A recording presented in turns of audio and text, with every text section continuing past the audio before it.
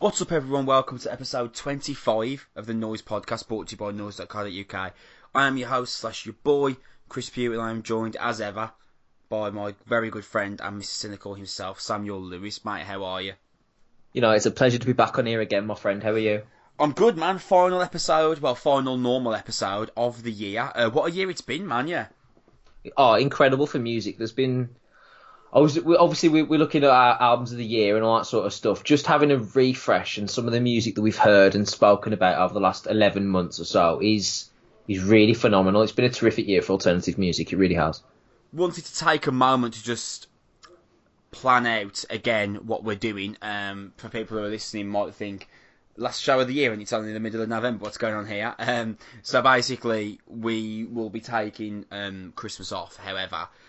So this will be our last quote-unquote normal show, but our final show of the year is going to be our album of the year show, which will be filmed with me and Sam heading down to Cardiff early December to film it. Jack, who is the owner of Noise, is going to be on there as well. We'll do our top 5 albums of the year filmed, and that'll be the last show of the year. And I want to thank everyone who's even listened to us once and never listened to us again, because I thought, God, these two are fucking arseholes.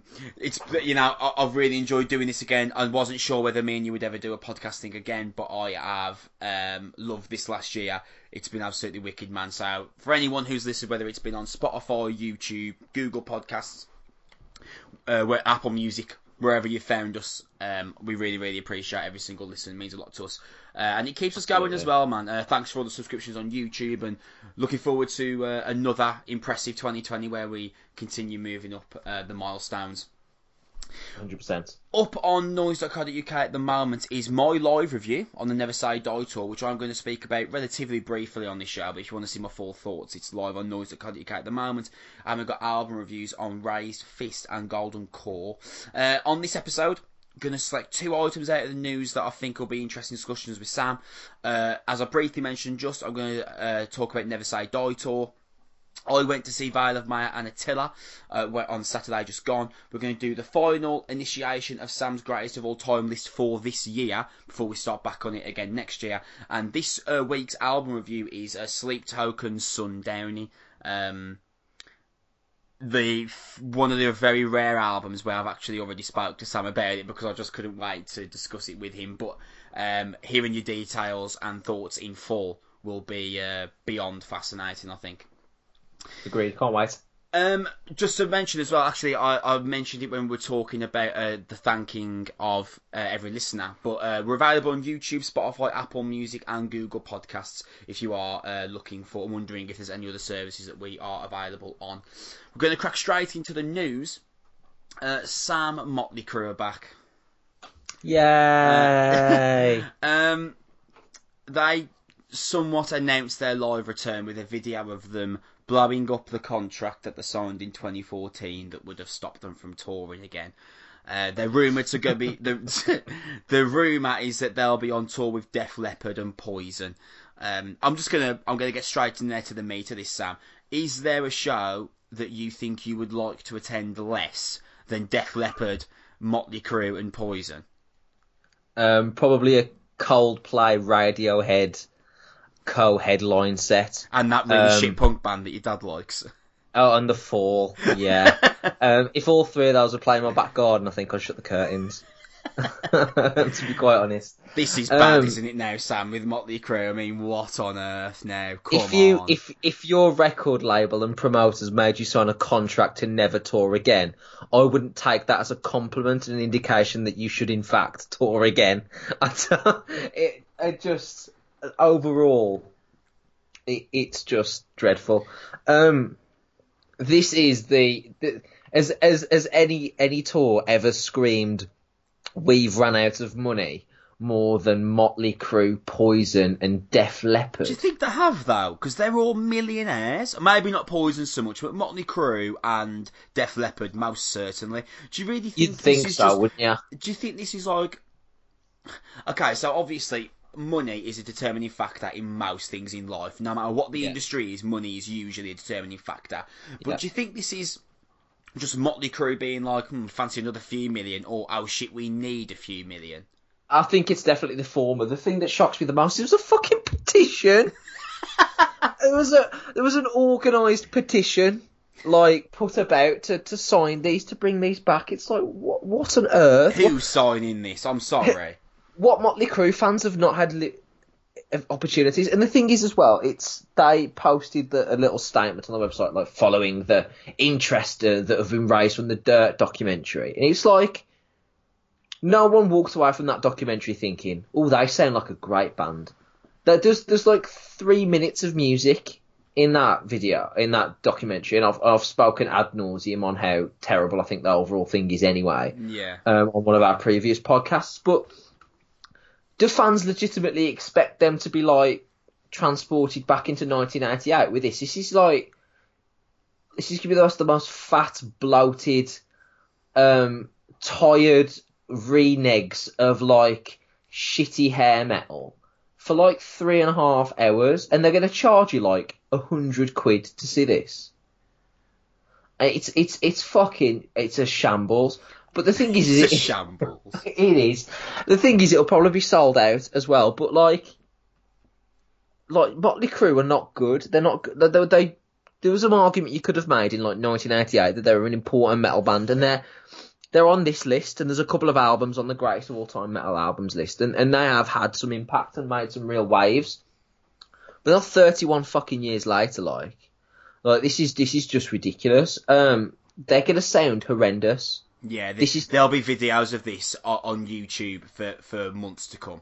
If this does happen, because it's important to mention that it hasn't actually been formally announced yet. It's just severely rumoured, which usually means it's going to be announced any day now. But, just to cover ourselves, as we speak right now, 19th of November, it hasn't actually been announced yet, but it probably will be. Yeah, so from a musical standpoint, this is just horrendous. But like we said, if there's a market for it, good for them, whatever. But this is going to sound like really bad karaoke, like sort of like when a wedding and Bon Jovi comes on and your dad gets up and sings. It's gonna have that sort of vibe to it. Yeah, I can't see this going well for any reason other than monetarily. Slightly interesting. Machine Gun Kelly, who played Tommy Lee in the Netflix documentary, was interviewed about this, and he said, of course. In the years since, and he meant they're retiring. So in the years since they're retired, Motley Crue became more popular than ever. I'm just going to stop this right there. Right. That's a fucking massive indicator, isn't it? Yeah, I'm just going to stop this right there. Where's your evidence, please, for that? Because I'm sorry, right? I'm sorry, I'm going to need to... Machine Gun Kelly at home looks at Motley Crue's Spotify listens and writes them down on a day-by-day basis. I'm sorry, mate, but I don't believe that for a single solitary second that Motley Crue became more popular than ever. And the reason why I don't believe that is well, you clearly have a look at Machine Gun Kelly's pie charts that argue the opposite. The reason why I believe that is because I have looked through the comment sections on pages, and I usually, you really regret looking at those sections, but yeah, just to make you a worse person. Really, just for my interest, I thought let's just have a look, and there were a lot of people, and they're being like, "Holy shit!" That last show they played the last show on December 31st, I think 2015, and a lot of the discussion was, holy shit, it was terrible. I can't believe I paid actual funds for it. It was awful, that kind of stuff. So I don't believe that there's been any clamouring for Motley Crue to come back in terms of new fans, old fans, because nostalgia is one of the biggest forces of human nature. But new fans, I don't believe so. I don't think there's any 21-year-old kid who's just getting into metal that's like, oh my god, I found this band called Motley Crue. Oh shit, they've been retired for 4 years. I need them back in my life. Absolutely not, man, because metal's just moved so far forward from the hair metal days. He goes on. He goes on to say, more popular and gained an entirely new legion of fans who, along with die-hard Crue heads, hate that. Demanded the band tear up that stupid contract and come out of retirement. They knew that if they were ever going to stand on stage together again, that contract would have to be destroyed. Well, destruction has never been an issue for Motley Crue. Machine Gun Kelly, retire. Mate, that is awful, isn't it? Is he forgotten that he's not in Motley Crue as well? Additionally, what would really be funny would be, say, like, today's Tuesday, Wednesday, Motley Crue, Poison, Def Leppard announced tour. Thursday, Contract files lawsuit against Motley Crue. Yeah, that's going to be on one of them Friday, news Motley websites, Crue that is. rescind tour announcement, apologise.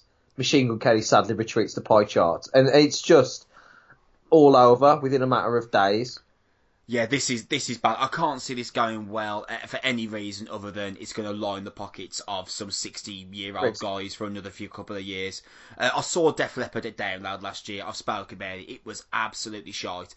Even as someone that, like, I knew I wasn't going to enjoy it, but I did think, let me just roll the dice, let me just see if they grab me. Oh. And it was just shite. It really wasn't good at all. Are you ready for Motley Crue Download 2021? Do not. I'm telling you, bro. Do not, Sam. He can't. Copping can't. I think you find he can. Oh, he cannot. He cannot, surely. No. I'd put money on it right now. So, yeah, it hasn't been announced. Motley Crue are most likely going to be on this stadium tour with Def Leppard and Poison.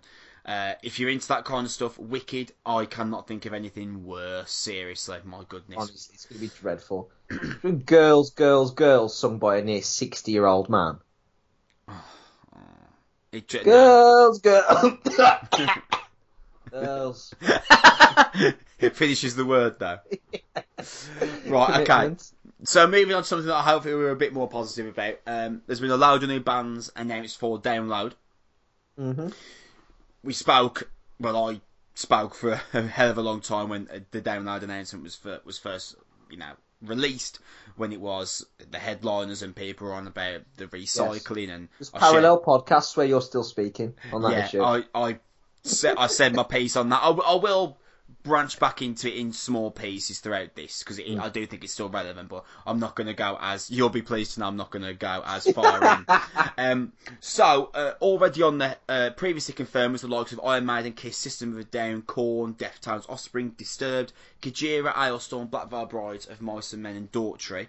And yesterday, although by the time this was released 2 days ago, Volbeat, Killswitch Engage, Bad Metal, Pretty Reckless, Airborne, Skillet. I did laugh when I saw Skillet. Baroness, Lit, Bush, Wednesday 13, British Lion, Electric Wizard, Periphery, Obituary, Pup, Dying Fetus, Bleed From Within, Dead Label. When you read all these out, Stone Broken. A Lit and Bush 2 separate bands? Yeah, Lit, Bush, Wednesday 13, British Lion. Okay, that's what to make sure. Lit Bush would be fantastic. As well as that, you got the Wild Hearts, Blues Pills, Puppy, Sick Band, POD, Wayward Songs, Wargasm, Dead Palsy, Blackout Problems, Tiny Moving Parts, Celador Moon Crow, Chelsea Green, Lunacy. Celador Moon Crow. There was no commas there. You say that 3 times, a wizard appears in the back of your fucking kitchen. Chelsea Green, Lunacy, and Mariana's Trench, Powerwolf, Theory, The Last International, Bacassa, and Uncured. I think I made a mistake reading all these out in sequence. No, I think it was very effective, actually. I really enjoyed it. However, pick out the ones that I think are worth mention of. Killswitch Engage, we saw them, a couple of weeks ago. We said how great it was. Yes. Them, I was, by the looks of how their font is put in, I assume they'll be headlining the second stage. Obviously, I don't know, but that's just the way it looks to me, which I think would be great, and I think they'd pull in a good crowd, and I think they'd probably play and finish just before Iron Maiden start, so I think they'd have an absolute swarm of people. I think that'd be great. Volbeat are meant to be superb live. I've never actually listened to Volbeat. We've got a mate called Jim who is obsessed with them, but I've never actually really dug into them. I don't trust that as a recommendation, to be fair. Sorry, Jim, if you're listening. I love him to bits, but I'm just not sure what I'm prepared to listen to by selecting Volbeat. But I'll give him a go with you, mate. Airborne, they've recently released a new album, and apparently it's not an absolute disgrace to humanity, which I am surprised by, actually, because they're low key. You're low key went in. Well, they're as classic rock as it gets, aren't they? Airborne. Yeah. I remember trying to talk my dad into listening to him once, and he was like, what do they sound like? I was like, you love them, Dad? That sound exactly like AC/DC. And he was like, so why don't I just listen to AC/DC? And you're like, I've just been unable to answer that question for like a decade. Although, to be fair, they are quite open, and they're like, AC/DC is 6, who are like, let's sound like AC/DC. So fair enough, man. Yeah. Baroness are a sick band. Periphery are a superb band. Bleed From Within are a great band as well. And then you've got Chelsea Green, sick metalcore band. Lotus Eater as well. And Tiny Moving Parts, who are a really good band as well. Although recently they've been covered in some controversy, which we won't go into, but I'm not quite sure how that's going to play out for them. Regardless, I think I mentioned to you before when the first section of the lineup was announced, I was like, Download is usually made by the smaller bands that get announced, and there's a much more exciting list of bands here than what was previously announced. Mate, I want to see Periphery in a tent at Download. That's going to be an experience. I think that'd be great. I love the fact that Lotus Eater are there. Put them on all the stages. Do you know what I mean? Get them in front of as many people as you can, because I do think they've got a chance of doing something really special. Puppy, me and you really liked their last album. Yep. Baroness are a sick band who I think could do with... One of the problems with Download is, like, where do you put people? Because, like, Baroness are a great band, but, like, putting them on the main stage, the same would get a bit lost. It's a bit like, when we saw Cancer Bats at Bloodstock. Yeah, they need to be in a tent. Man, I saw Cancer Bats at 2000 Trees. It was absolutely wild. It was like one of the most intense experiences I've ever had with live music. At Bloodstock, it was just a whistle in the wind. It was just like, man. I mean, to be fair, the sound engineer wasn't having a great time. The wind wasn't great either. But like, I remember turning to you, I was like, mate, this is shit in it. And you were like, yeah, it's not great at all. But how about you, man? I'm not expecting you to say anything like, oh yeah, I'm going to get a ticket now. But like, any more excitement towards this in terms of absolutely. I think that's fair. Like you hit the nail on the head. The Download is built in its variety, isn't it? And that's why it's the king of metal festival, because really, there's like 50 bands on. So if you don't like the 3 big ones, it's not going to be a justification to not go if you're into the genre. Do you know what I mean? So there's lots there to go for. I agree with you. I think Periphery is a fantastic addition. Have they played a UK festival before? I haven't known that they have. Well, certainly not recently, in the last 2 or 3 years that we would have been paying attention to them. So that's going to be a special treat. They need to be indoors, by the way. Yeah, please don't put them on the main. I can't see them being on the main stage, but please don't. Not that they don't have the requisite talent to play there. It's just, man, like, you do not... The chance to see Periphery in a small venue is an experience me and you have both shared, and it's something that I would like other people to have also experienced, because it's just marvellous. But yeah, Killswitch to Iron Maiden. It's a rehash of their Twickenham show. When Killswitch opened for Maiden before, so I've got no doubt that it works. They're a lovely complement to each other. Yeah, and I think that's really, really good. I agree with you with Puppy. I think there's loads of bands here that commit the length and breadth of metal. I would like to see a few more. I'm sure this will fill out, but a few more like sort of the more modern post-hardcore type bands that me and you have had some superb albums from this year. Yeah, like Stray from the Path or Counterparts. Stray from the Path, bit of Gideon, Counterparts, even like a Knock Loose. They need to be on Download, don't they? Like, I thought Knock Loose would be a shoo-in for Malevolence knocking around as well. They'd be Malevolence you could put anywhere. They're just going to beat the shit out of each other. Like, yeah. I want to see some of those bands get in the show. But that being said, that's my genre bias. And you know what? Probably thousands of people around the country that are like, oh, I'm really happy that X band are playing. Like Celadon, what's his face? Like, I'm sure people are buzzing to, like, dance in the trees and listen to whatever they're sort of going to be putting together. Celadon, what's his face? What's the second word of that again? Celadon what? Celador Mooncrow. Celador Mooncrow. There we go. It sounds like the name of the Defence Against the Dark Arts teacher in one of the Harry Potter series. It might actually be them. Yeah. But yeah, if there's, you know what I mean? Like, they don't have to cater to me to make it a good festival. And if Download attracts 80,000, 90,000 people, of which 2.5% are like me and you. Yeah, that's fair. That's a fair. Do you know what I mean? So 97.75% are like, oh, buzzing to see this band. And that's cool, and that's a tough job to do. You've got to hire 200 bands and capture as many as possible. So again, the festival's made up of its requisite parts, and I think it's done a good job of filling out the roster thus far.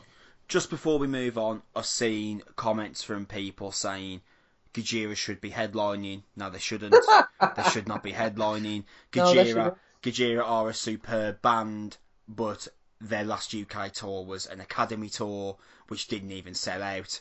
They absolutely should not be headlining Download. There is no evidence that putting Gojira in a headline spot at Download would result in any more than 5,000 people turning up on the main stage. And if 5,000 people turn up to see the headliner, that looks disastrous. On pictures on social media, on videos on Sky Arts, it's a disaster. It cannot be done. Gojira are superb, and if you said to me you can see Gojira or Iron Maiden, I would pick Gojira 100 times out of 100. But whoa! But they in terms of my personal preference, man. You know I'm not massive on the classic metal. Yeah, fair enough. So for me, the concept of Gojira should be headlining musically, yeah. Probably, but like in terms of the size of their fan base, absolutely not. The idea that Gojira headline Download is just absurd. If Download was in France, Gojira wouldn't be suitable. Yeah, probably not. Where Gojira are from? Yeah, probably not. The one thing Gojira headline Bloodstock, right? So this is one thing I'm worried about with Parkway Drive, because Parkway Drive, the headline Bloodstock, it feels like they might just get there, but the jump from headlining Bloodstock to headlining Download is absolutely monolithic. It is huge. It's like Championship 2 winning the Premier League title, massive. It's going from guaranteeing that 15,000 people will turn up to guaranteeing that 60,000 will turn up, and that is it's an incredibly tall order, and that is why, I said it again, Download recycled headliners, because Copping's got very little evidence that any new headliners would take to it. So, yeah, Gojira, amazing band. Anyone thinking they should headline, I'm sorry, no, they shouldn't. But the idea on the Sunday of Korn going straight into System of a Down, I'm into. And the idea of Killswitch Engage going straight into Maiden, I'm into. Because I'd turn up to Maiden just so I can say I've seen them, but I can't say I'd be massively looking forward to it. So, we're going to move on to some live reviews. I won't speak too much about this Never Say Die tour, because I've actually just put my written review up on Noise. So I'm only going to speak about a couple of bands that I really wanted to mention from there. Sam, do you remember when we saw In Heart's Wake support While She Sleeps? I do, it was fantastic. They were really great, and we said, we were talking at the time, and we were like, because there wasn't like a massively full room, if you remember. They were main support, but really there was a massive influx of people literally the second they played the last note, and we were like, man, that's kind of shit for them, because they're actually like quite a good band, and they played, that was really good set, and they've got a good strong catalogue of metalcore music, which seems to like would suit your modern metalcore fan down to the ground, but it just didn't seem like people would really caught on. In this scenario, they sub-headlined here, and in this scenario, mate, it was absolutely Ramo for them, and they were really superb. They were fantastic. They finished on Refuge. Interesting. Oh, chew. Finished on Refuge, which is just an absolute banger. The melodic vocalist, whose name escapes me, Evan Hall, I think his name is, he wasn't on his best form, but the band in general were absolutely superb, and it was really wild for him, man. It caught me off guard, to be honest, because when I saw the lineup, and I saw that In Heart's Wake were playing, I was like, they kind of seem to have been under the radar for a long time now. Now, obviously, bands usually go away, write albums and that kind of thing, but it seemed like they've been under the radar for like a really long time, but came back here, sub-headlined, absolutely brilliant. I wanted to make a mention as well for King 810, who were really randomly thrown into this lineup, and it really surprised me when I saw the lineup and King 810 running, because I'm going to read you the list of bands here. Great American Ghost, Alpha Wolf, Polar, Our Hollow Our Home, King 810, In Heart's Wake, Crystal Lake. King 810 sound absolutely nothing like any of those bands. At all. Those bands are all either like deathcore, metalcore, or hardcore, and King 810 are like American heavy metal poetry. It's difficult to truly describe what they're like. They are very much a Marmite band, aren't they? I don't think I've ever met someone who's like, they're alright. people either love them or they're like, no, it's not for me.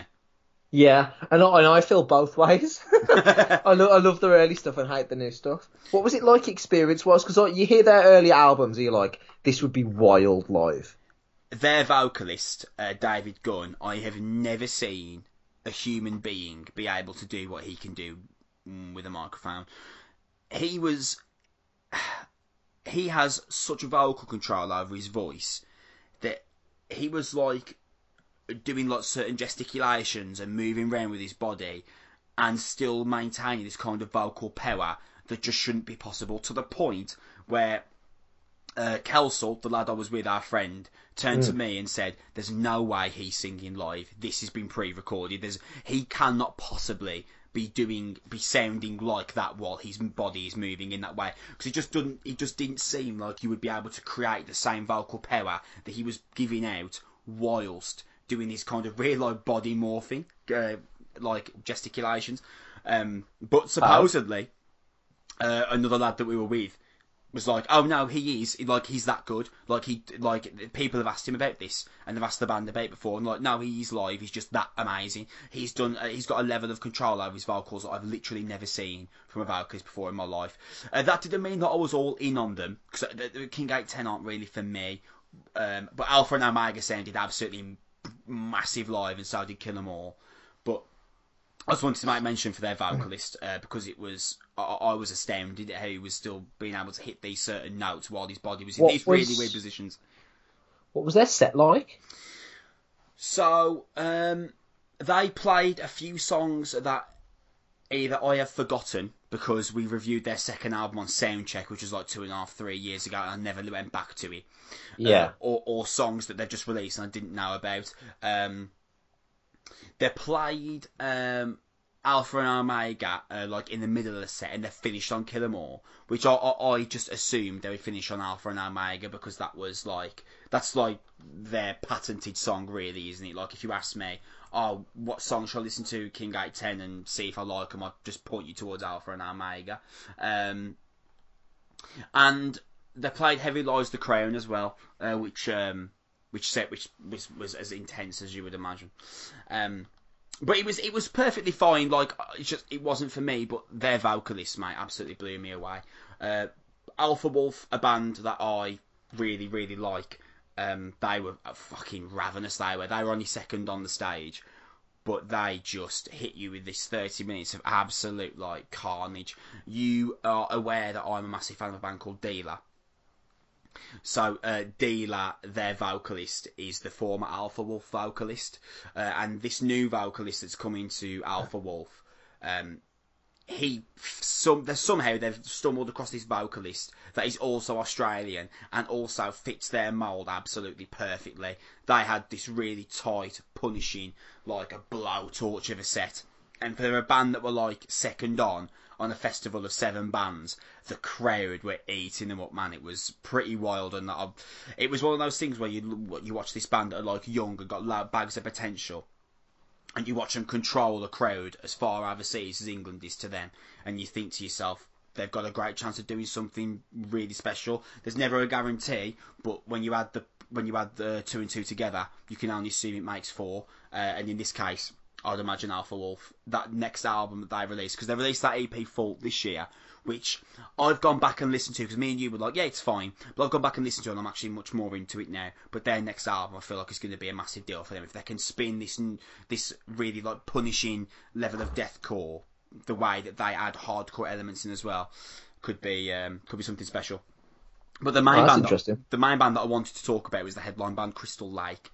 They're a band from Japan. They had an album out this year, and I wasn't familiar with them before this tour. I listened to them a few days prior to going, so I had a roundabout idea of familiarity when they were playing certain songs, and I was like, oh my god, this band are actually really good. I'm surprised me and you never actually dived in.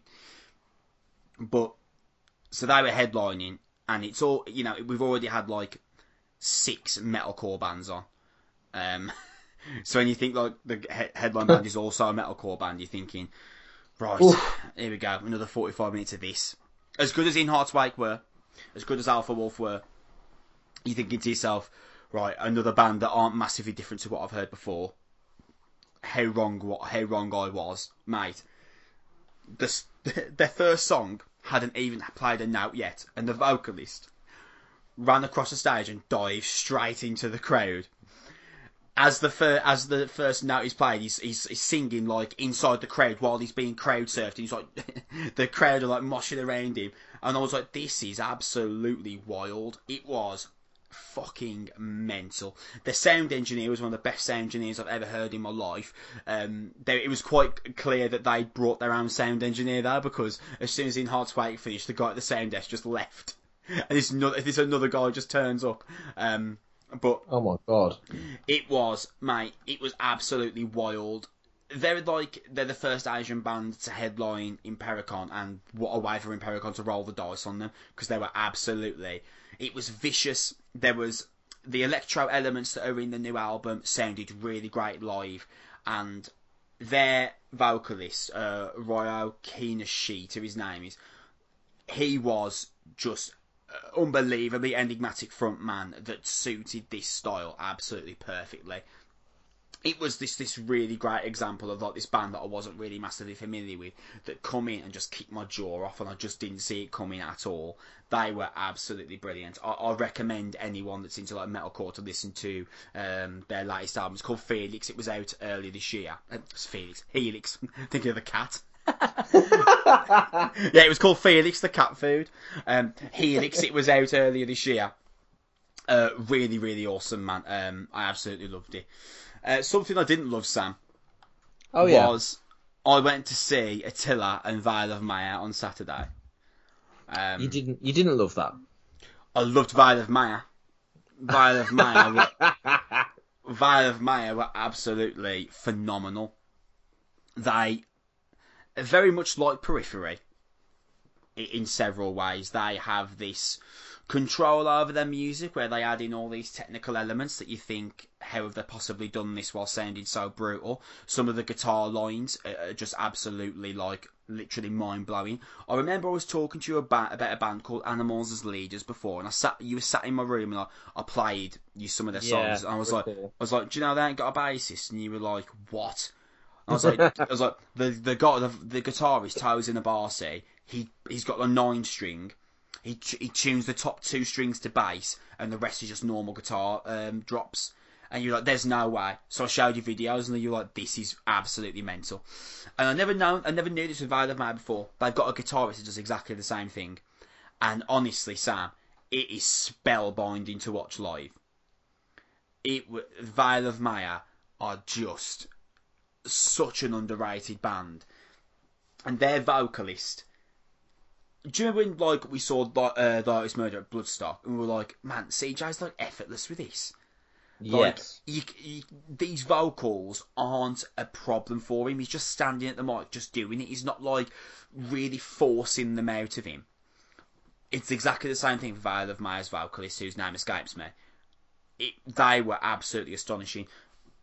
They finished on Mikasa, which is one of my favourite songs they've done. Chorus said it absolutely massive.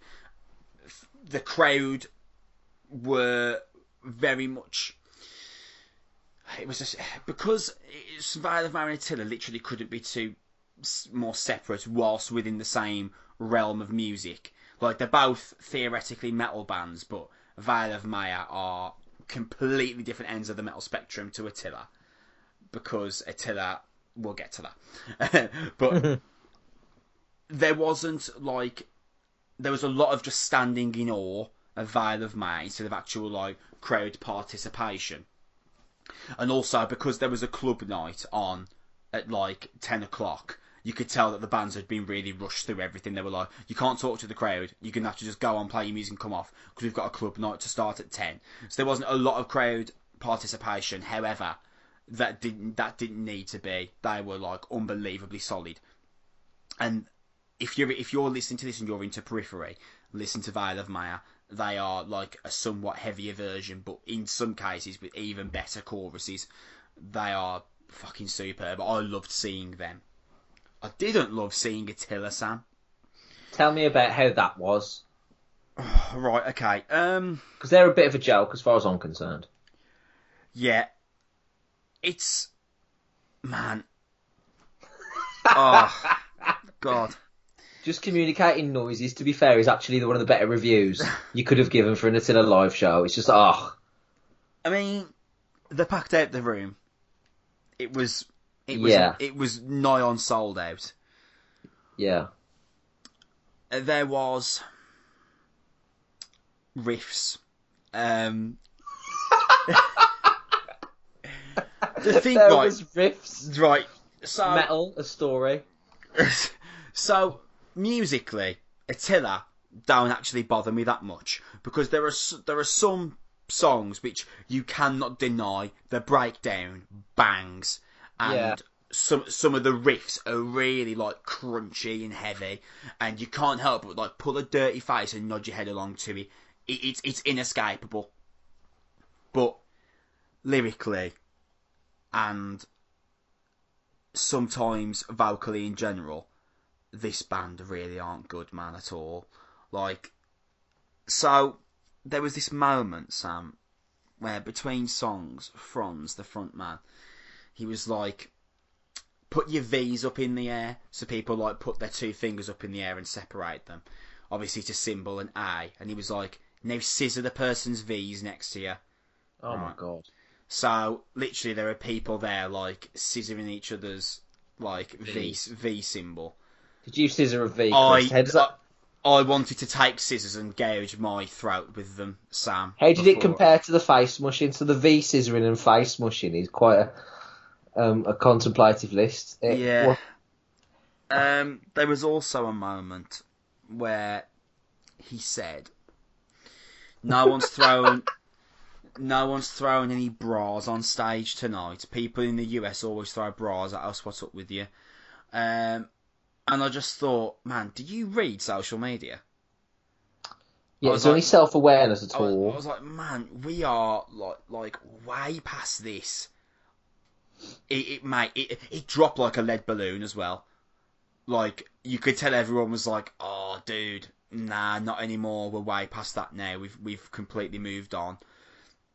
And I know that Attila's thing is supposed to be very naive, and it's a laugh surrounded by like really heavy breakdowns. It's metal for like 15-year-olds. It's metal for 15-year-olds, but there wasn't many 15-year-olds there, Sam. I can tell you there was quite an adult That's depressing. turnout. And I was just watching this, man, and I thought, man, this ain't good. And a lot of Attila's problem is that they've got these really heavy, nasty, like, eye-gouging breakdowns. And then, out of nowhere, Franz will be like, yeah, everybody say hell yeah. Like, and that's not like him, like, just adding moments. Yeah, that's the lyric of the song. That's the lyric of the song, is everybody say hell yeah.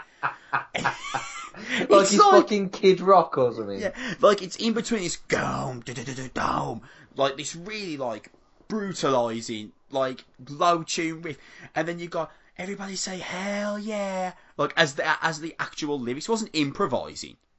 Those are the lyrics. Unbelievable. And, man, Pantera wouldn't have even written that in the mid-90s. And I was, nothing flowed.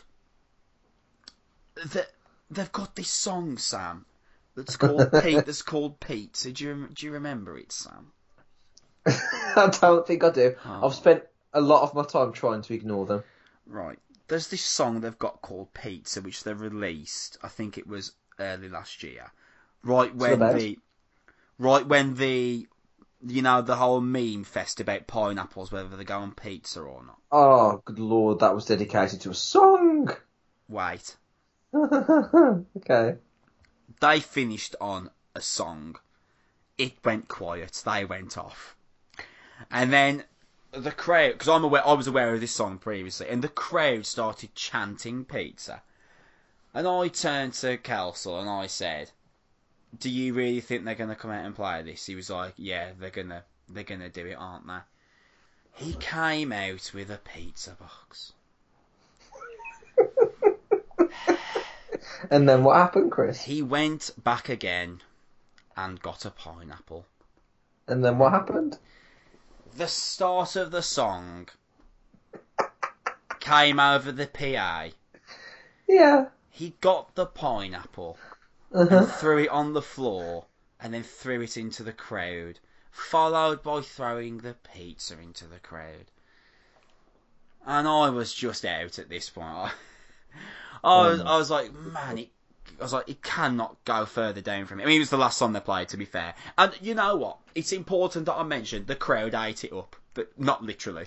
But it very much seemed apparent that I was the odd one out in terms of my dislike for Attila. The crowd were massively into it. Everyone was mosh pitting. Everyone was singing the lyrics back to Franz when he was asking them to do the wow-wows and the hell yes. Fucking Franz. Like, he has a stage presence. He can, mate, it's worth mentioning, he can do really horrendous growls. Like, the lows he can do are really quite impressive, but it's just everything else that he does that it just doesn't sit with me well at all. They're not a band that I like to begin with, so watching Vial of Maya, I was there for Vial of Maya. I wasn't there for Attila, but I was there and I thought, no, I am just gonna see it live and see if it can change my perspective. And there were moments where I was really banging my head like, this is actually pretty solid, I like this. But then they'd just drop in this really like disenfranchising weird lyric, or they'd ask people to scissor each other's fingers, or Franz would ask you to throw your bra on stage. I was just like, man, this is so far out of my comfort zone. I'm just not into this at all. I'm going to send you the song Pizza at the end of this, and just so you can understand what it would have been like live. Again, to reiterate, I'm the odd one out here. Everyone else was loving it. It just wasn't for me. They were never my thing, so I was never going to come on here and say, oh, I said they were brilliant because they do this and they do that, because they're not for me. But seeing them live for the first time did absolutely nothing to convince me that this is a band that is worth me putting my time or effort into. I think that's probably very fair to say. Greatest metal album of all time, this Sam. We haven't done this for a few weeks, so I'm going to let you take the reins. Oh, fantastic. So, with this one, we're going to be finishing off a category. So, we're going to be going from 38 to 33. This is the last category before we essentially get to the top 30 metal albums of all time, and then the top 20. So, when we work in the new year, we'll be really in the real meat and bones of the greatest metal list. Essentially the albums that I first thought of and then, before I had to start filling things out and stuff like that. So, because I've got 1, 2, 3, 4, 5, 6 to sort of race through, I'm going to sort of a whistle stop tour, and we'll also have a chat about them as we go along. The first one is an album called Among the Living by Anthrax.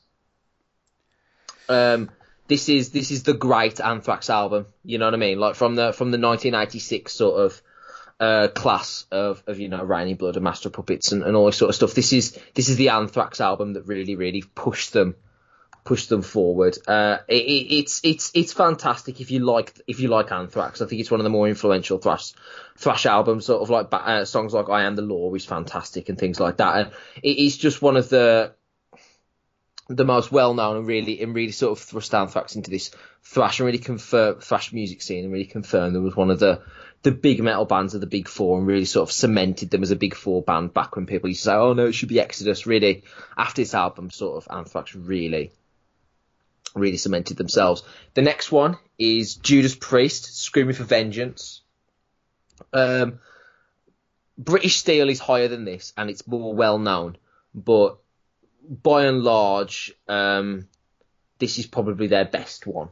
I think their most complete album for Judas Priest. It's the one that took the longest to write. It's got Electric Eye and another thing. You've got another thing coming on here. Devil's Child, Pain and Pleasure, which has like the trademark dual guitar stuff that Judas Priest really did better than a lot of bands, barring, your Iron Maidens and Metallicas and things like that during that sort of thing. And it's just a terrific classic metal album.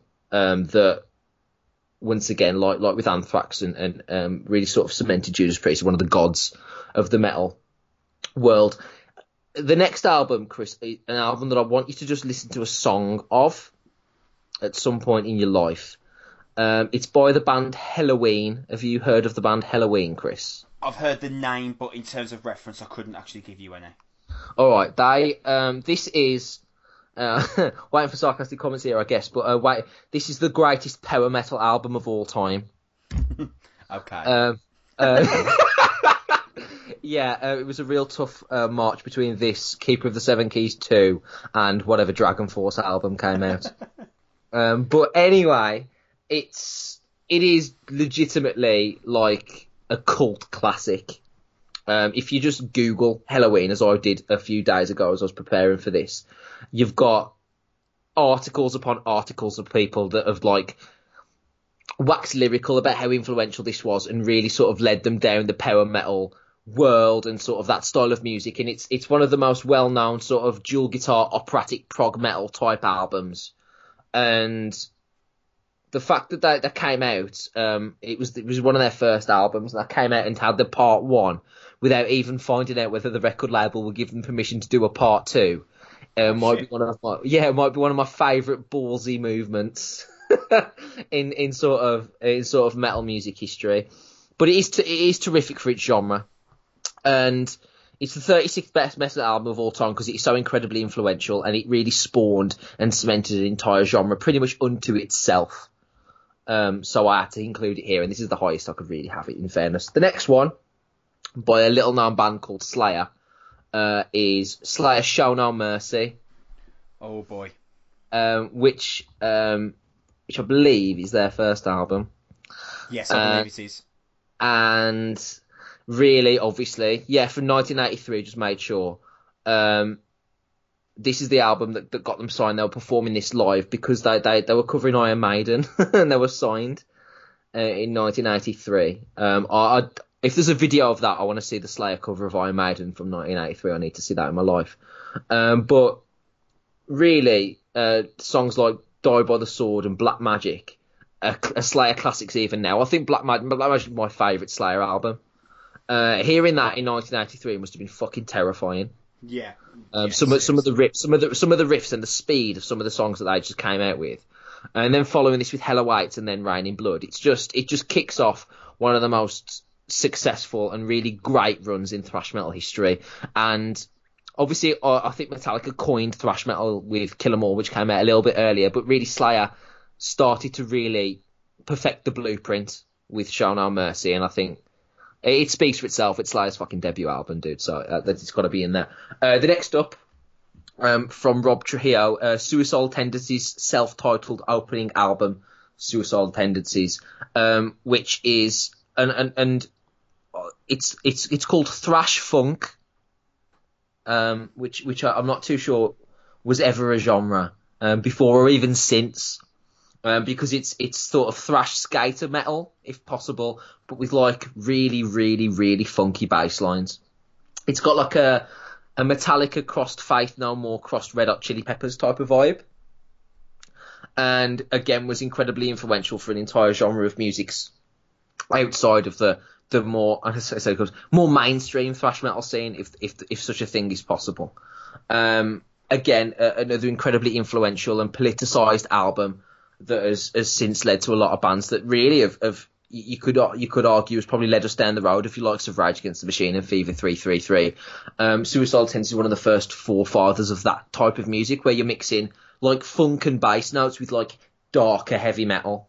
That really wasn't going on at all. So this was an incredibly influential album for that. So if it wasn't for these sort of albums, we wouldn't have the genres that we do today in such variety. The final one, number 33, and the final one of the category of if it wasn't for this, metal wouldn't be this, is the band Rainbow with the album Rainbow Rising. This is Ronnie James Dio, Cozy Powell, and Richie Blackmore all on one album. So just to clarify, that's one of the greatest rock drummers of all time, with Deep Purple's guitarist and Black Sabbath and Dio's vocalist on one album. Okay then. Which in like 1975 is the equivalent of like the Harlem Globetrotters for heavy metal. Do you know what I mean? So putting those together was just incredible. Dio was fairly not really well known at that point, but the album itself took off massively and simultaneously rescued both Deep Purple's career and Black Sabbath's career, because Dio ended up rescuing Sabbath after their Ozzy Osbourne malaise, because he was just a mess.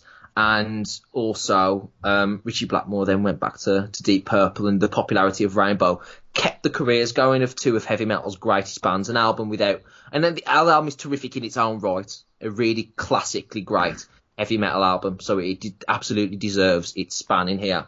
Are you excited about the next category, which is the top 32 albums? It goes from 32 to 20, which is the generation-defining albums, and then we have our top 19, which is the top 20, with a Mount Rushmore at the end from 4 to 1. I cannot wait for it, mate, honestly. I think that when I'm looking forward to getting to that top 20 so we can do like specific segments on each album, Yes. and then when we get to top 10 we'll do specific episodes on each album. It's going to be really special. You've done such a terrific job of this and getting it down to the top 32 now. I can't wait till next year so we can get that list going. And I'm really I've got no idea what comes. I think I know what's going to be number one, but in terms of the layout of formula of what comes from here, I've got no idea. It's going to be a surprise to me as much as the people at home listening. We're now in like the pantheon, so to speak, of heavy metal. The top 32, every album, you're like, yeah, like I understand, yeah. You know what I mean? It's getting to the point now where you're like, I've really narrowed it down, and I don't have to. Before, where I was justifying my decision, why I'd put like this random band at 67. I'm like, you have to understand the history and the genre and the effect that it had and what people are saying about it at the time and how long it's lasted and, you know, that sort of stuff. Some of the albums on here, like, I'll just say this album, you'll be like, yes, that is one of the top 30 greatest metal albums of all time. And that's going to be a great conversation. Yes. Very excited. So, final album review of the year, Sam. Indeed. And what an album to have chosen. Whipped up a bit of a storm, this has. This is an album called Sundowning by a band called Sleep Token.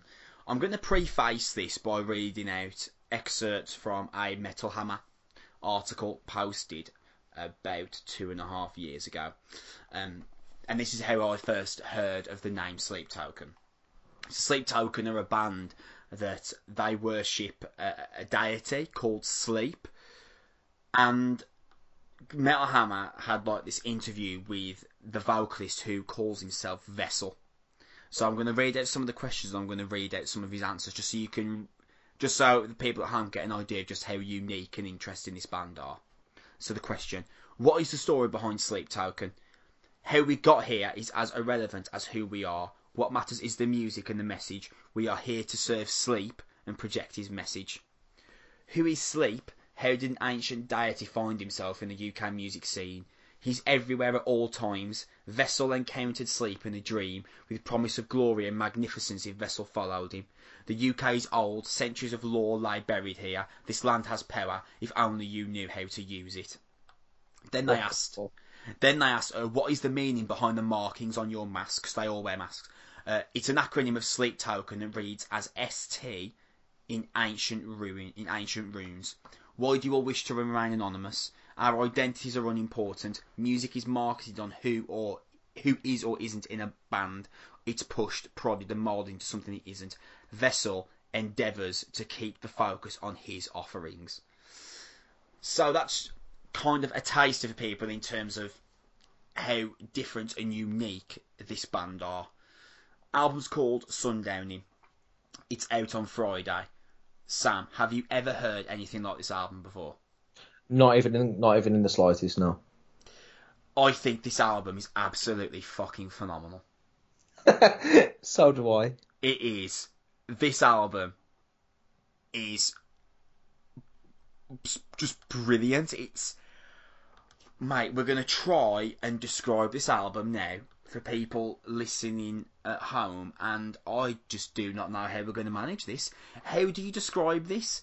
This is dark electro pop alternative meshed together in this product that is honestly spellbinding. Like, I have taken this band and I have got people at work and I've been like, you've got to listen to this band. And these people at work have no interest in alternative music, by the way. I'm like, you've got to listen to this band. Like, you won't believe this. And I've played them songs from this album, and they've gone, wow, yeah, this is really unique and special. Never heard anything like this. Gonna pass over to you before I jump back in again. Tell me what you're thinking of this. This is blowing me away. This is blowing me away. And I don't want anybody listening to this hearing your introduction thinking this is like a weird folk style religious type album where there's like propaganda and it's not like that at all. They have a set of beliefs, cool, and the music might be a reflection of that, but really it isn't.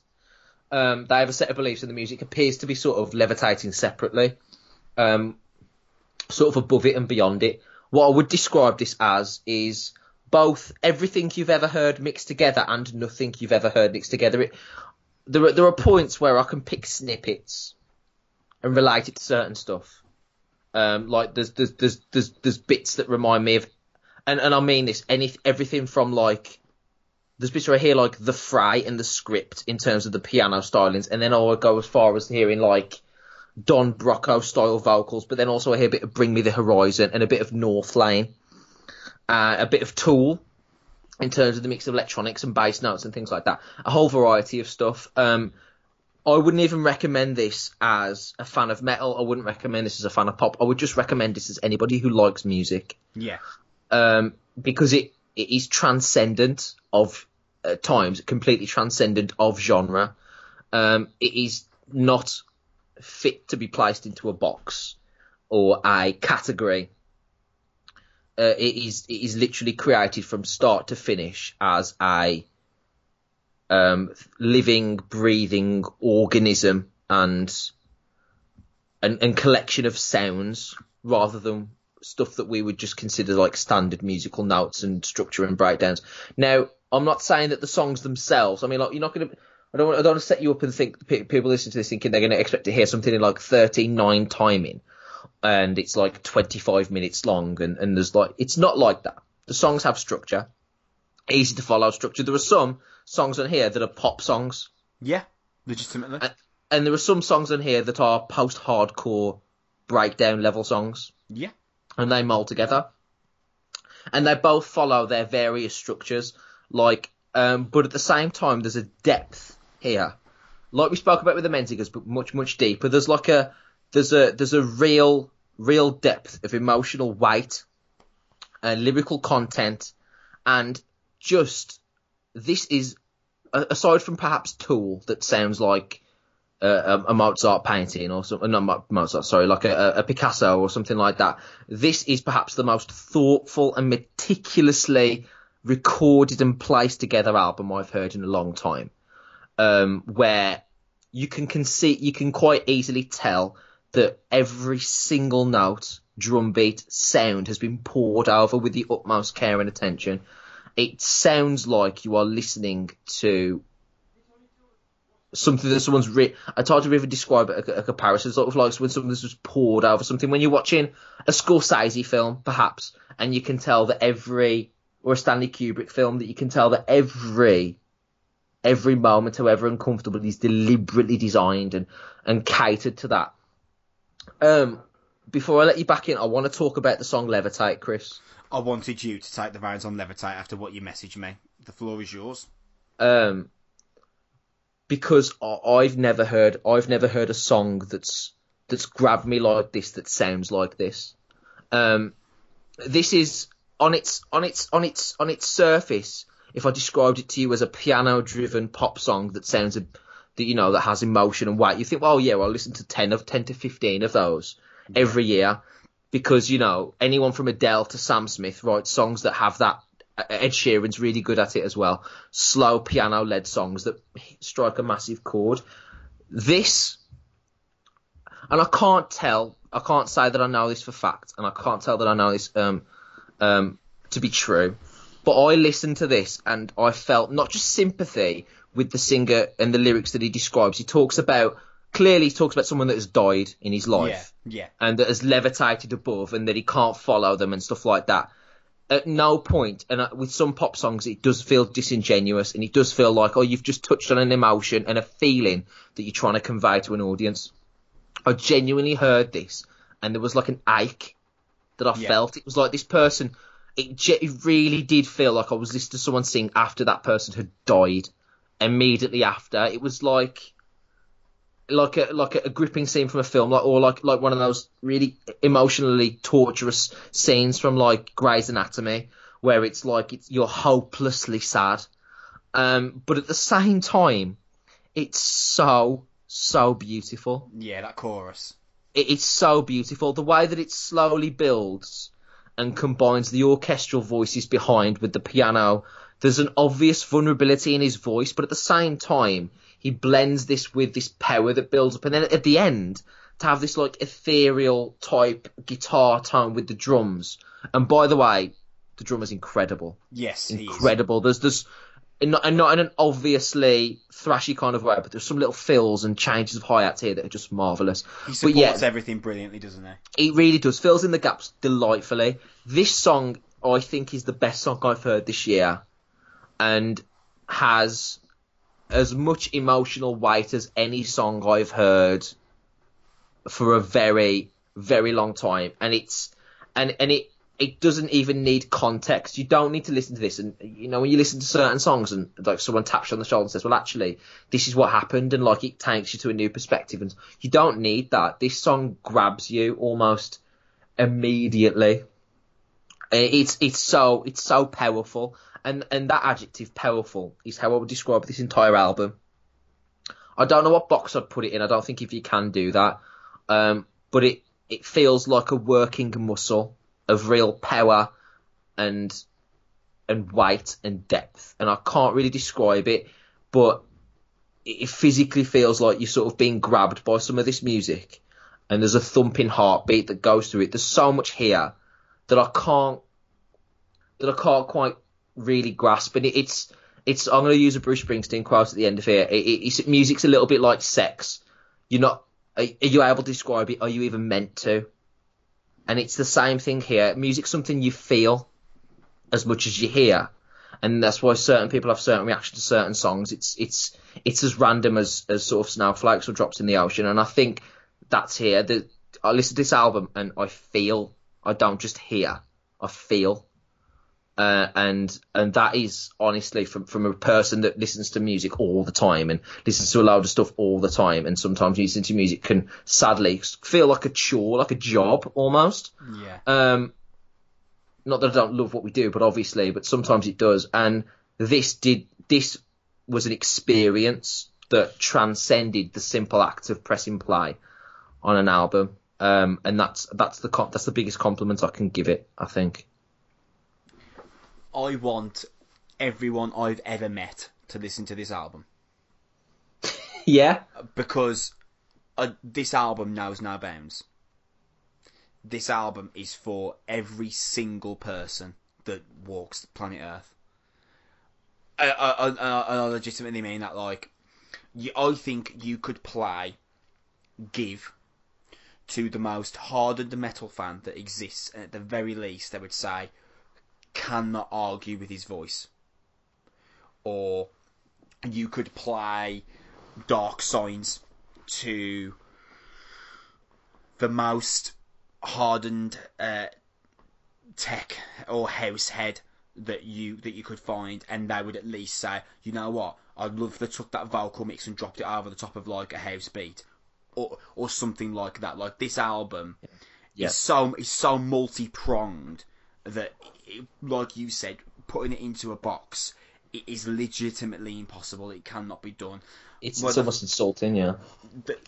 One of the cool things to point out about this album is that actually Sleep Token have been releasing songs from it every Friday in the run-up to the album. So it's like each song has been released because each song is meant to be an experience of its own, and you very, very much feel that when you listen to the album.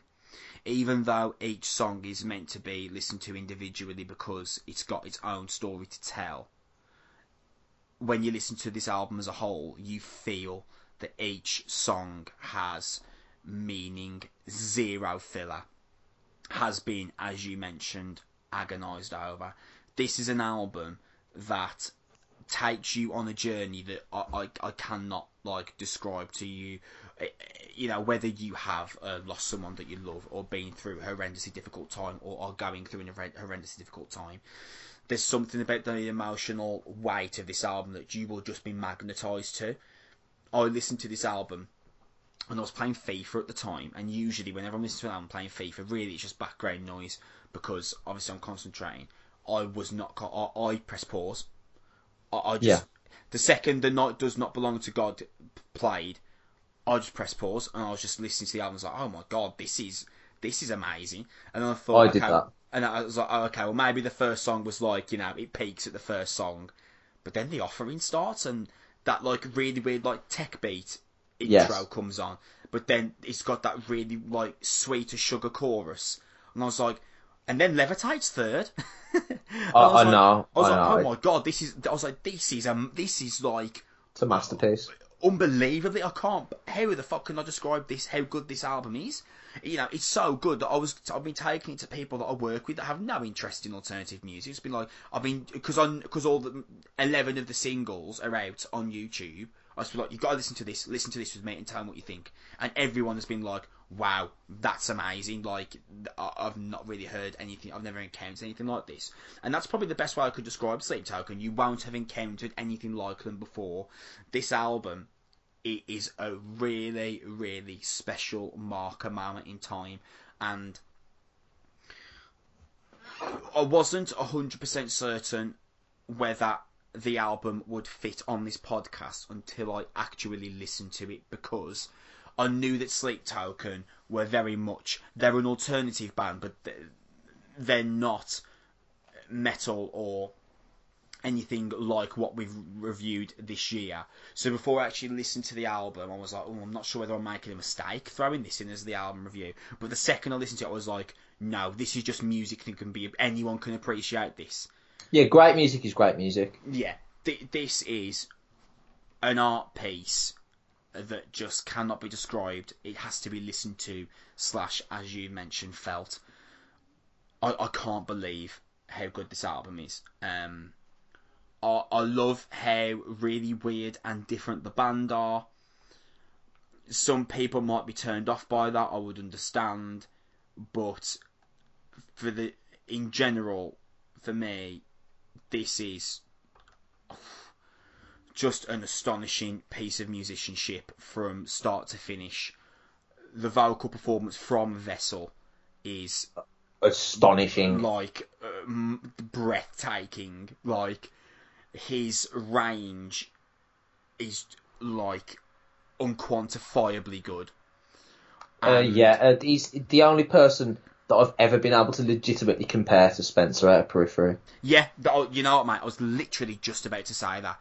The only person ever. Yeah. Me and you have always been, the second we started listening to Periphery and then we saw them live, me and you've always been like, Spencer's the best vocalist going, regardless. Vessel's next to him. Yeah, he's in that tier. He's joined him. And this might sound like a strange way to finish a review, especially because it's the last one of the year. I don't want to tell people why they should listen to this.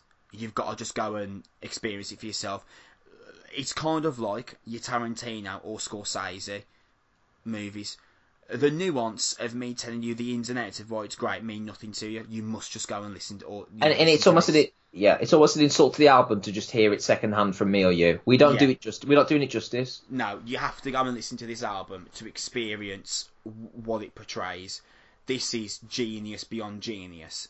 And just to finish off, it's threw an absolute wrench in the works of my top 5, mate. It hasn't for me because it's made. Don't know this way. It's made things certainly a little bit. It was quite easy to make room for it. The more I thought about it, do you know what I mean? Yeah. Like, I was looking back over my list thinking, there's no way. Just because I've heard that for 4 months longer, there's no way that's a better album. Is what I've thought to myself. Because that album didn't make me feel like this album has. Because it just hasn't. I'm still not set on my top 5. I'm playing around with it daily, and I need to pack it in and just decide on one. Regardless, this album is simply genius. Yeah, that's fair to say. final album review of the year was Sundown by Sleep Token. It's out on Friday, although, to be fair, 11 of the songs are already out on Spotify, YouTube right now, so you can go and listen to the album pretty much in its entirety right now, and you must. On Spotify, the album title's Drag Me Under. Is that something that you noticed? That's because the latest song to be released is called Drag Me Under. I see, as it's just taken on the name of the last single. Yeah, so it takes on the name of the last single, like it was Say That You Will before Drag Me Under was released. So if you go on Spotify, type in Sleep Token, it's Drag Me Under that'll be the album. But once the album is released in its entirety on Friday, you'll see it as Sundowning. Anyone listening to this podcast, I'm going to tell my sisters about this album. I'm going to tell my brother about this album, my parents. If you like music, you must listen to this album. It's breathtaking. Sam, that closes out the Noise podcast for the year. What a year it's been. Man, 2019 I think has been incredible. It might be biased, we've just left it, but this is I think the best year we've had doing this sort of thing, and I think closing it with the album of the year stuff is going to be another sort of evidence of that. And I think it's just been terrific. It's been a pleasure. Cannot thank you enough, or the people that have listened to us enough. It's meant a lot to us to actually have an audience that we can see kind of coming up to us when we see them and telling them that they enjoy the podcast and that kind of stuff, and reacting to stuff and asking us to review certain things. It's been amazing. I've loved every second of it, and I am really looking forward to doing the Album of the Year show in Cardiff, which we're going to at the very least look to release before the end of the year, and I will do my absolute utmost to make sure it's on YouTube before the end of the year. That closes out the Noise podcast for 2019. We will be back doing the normal podcast setup at the start of 2020. We've got an Album of the Year show coming most likely mid to late December. Every single person that's listened, thank you so much. It's meant an incredible amount to me and Sam. We can't wait to get things back up started again in 2020, and we're looking forward to seeing you when we record the Album of the Year show. Thanks for listening yet again. We'll be back in 2020, and we'll see you in 2 or 3 weeks to do the Album of the Year show. We love you. Bye.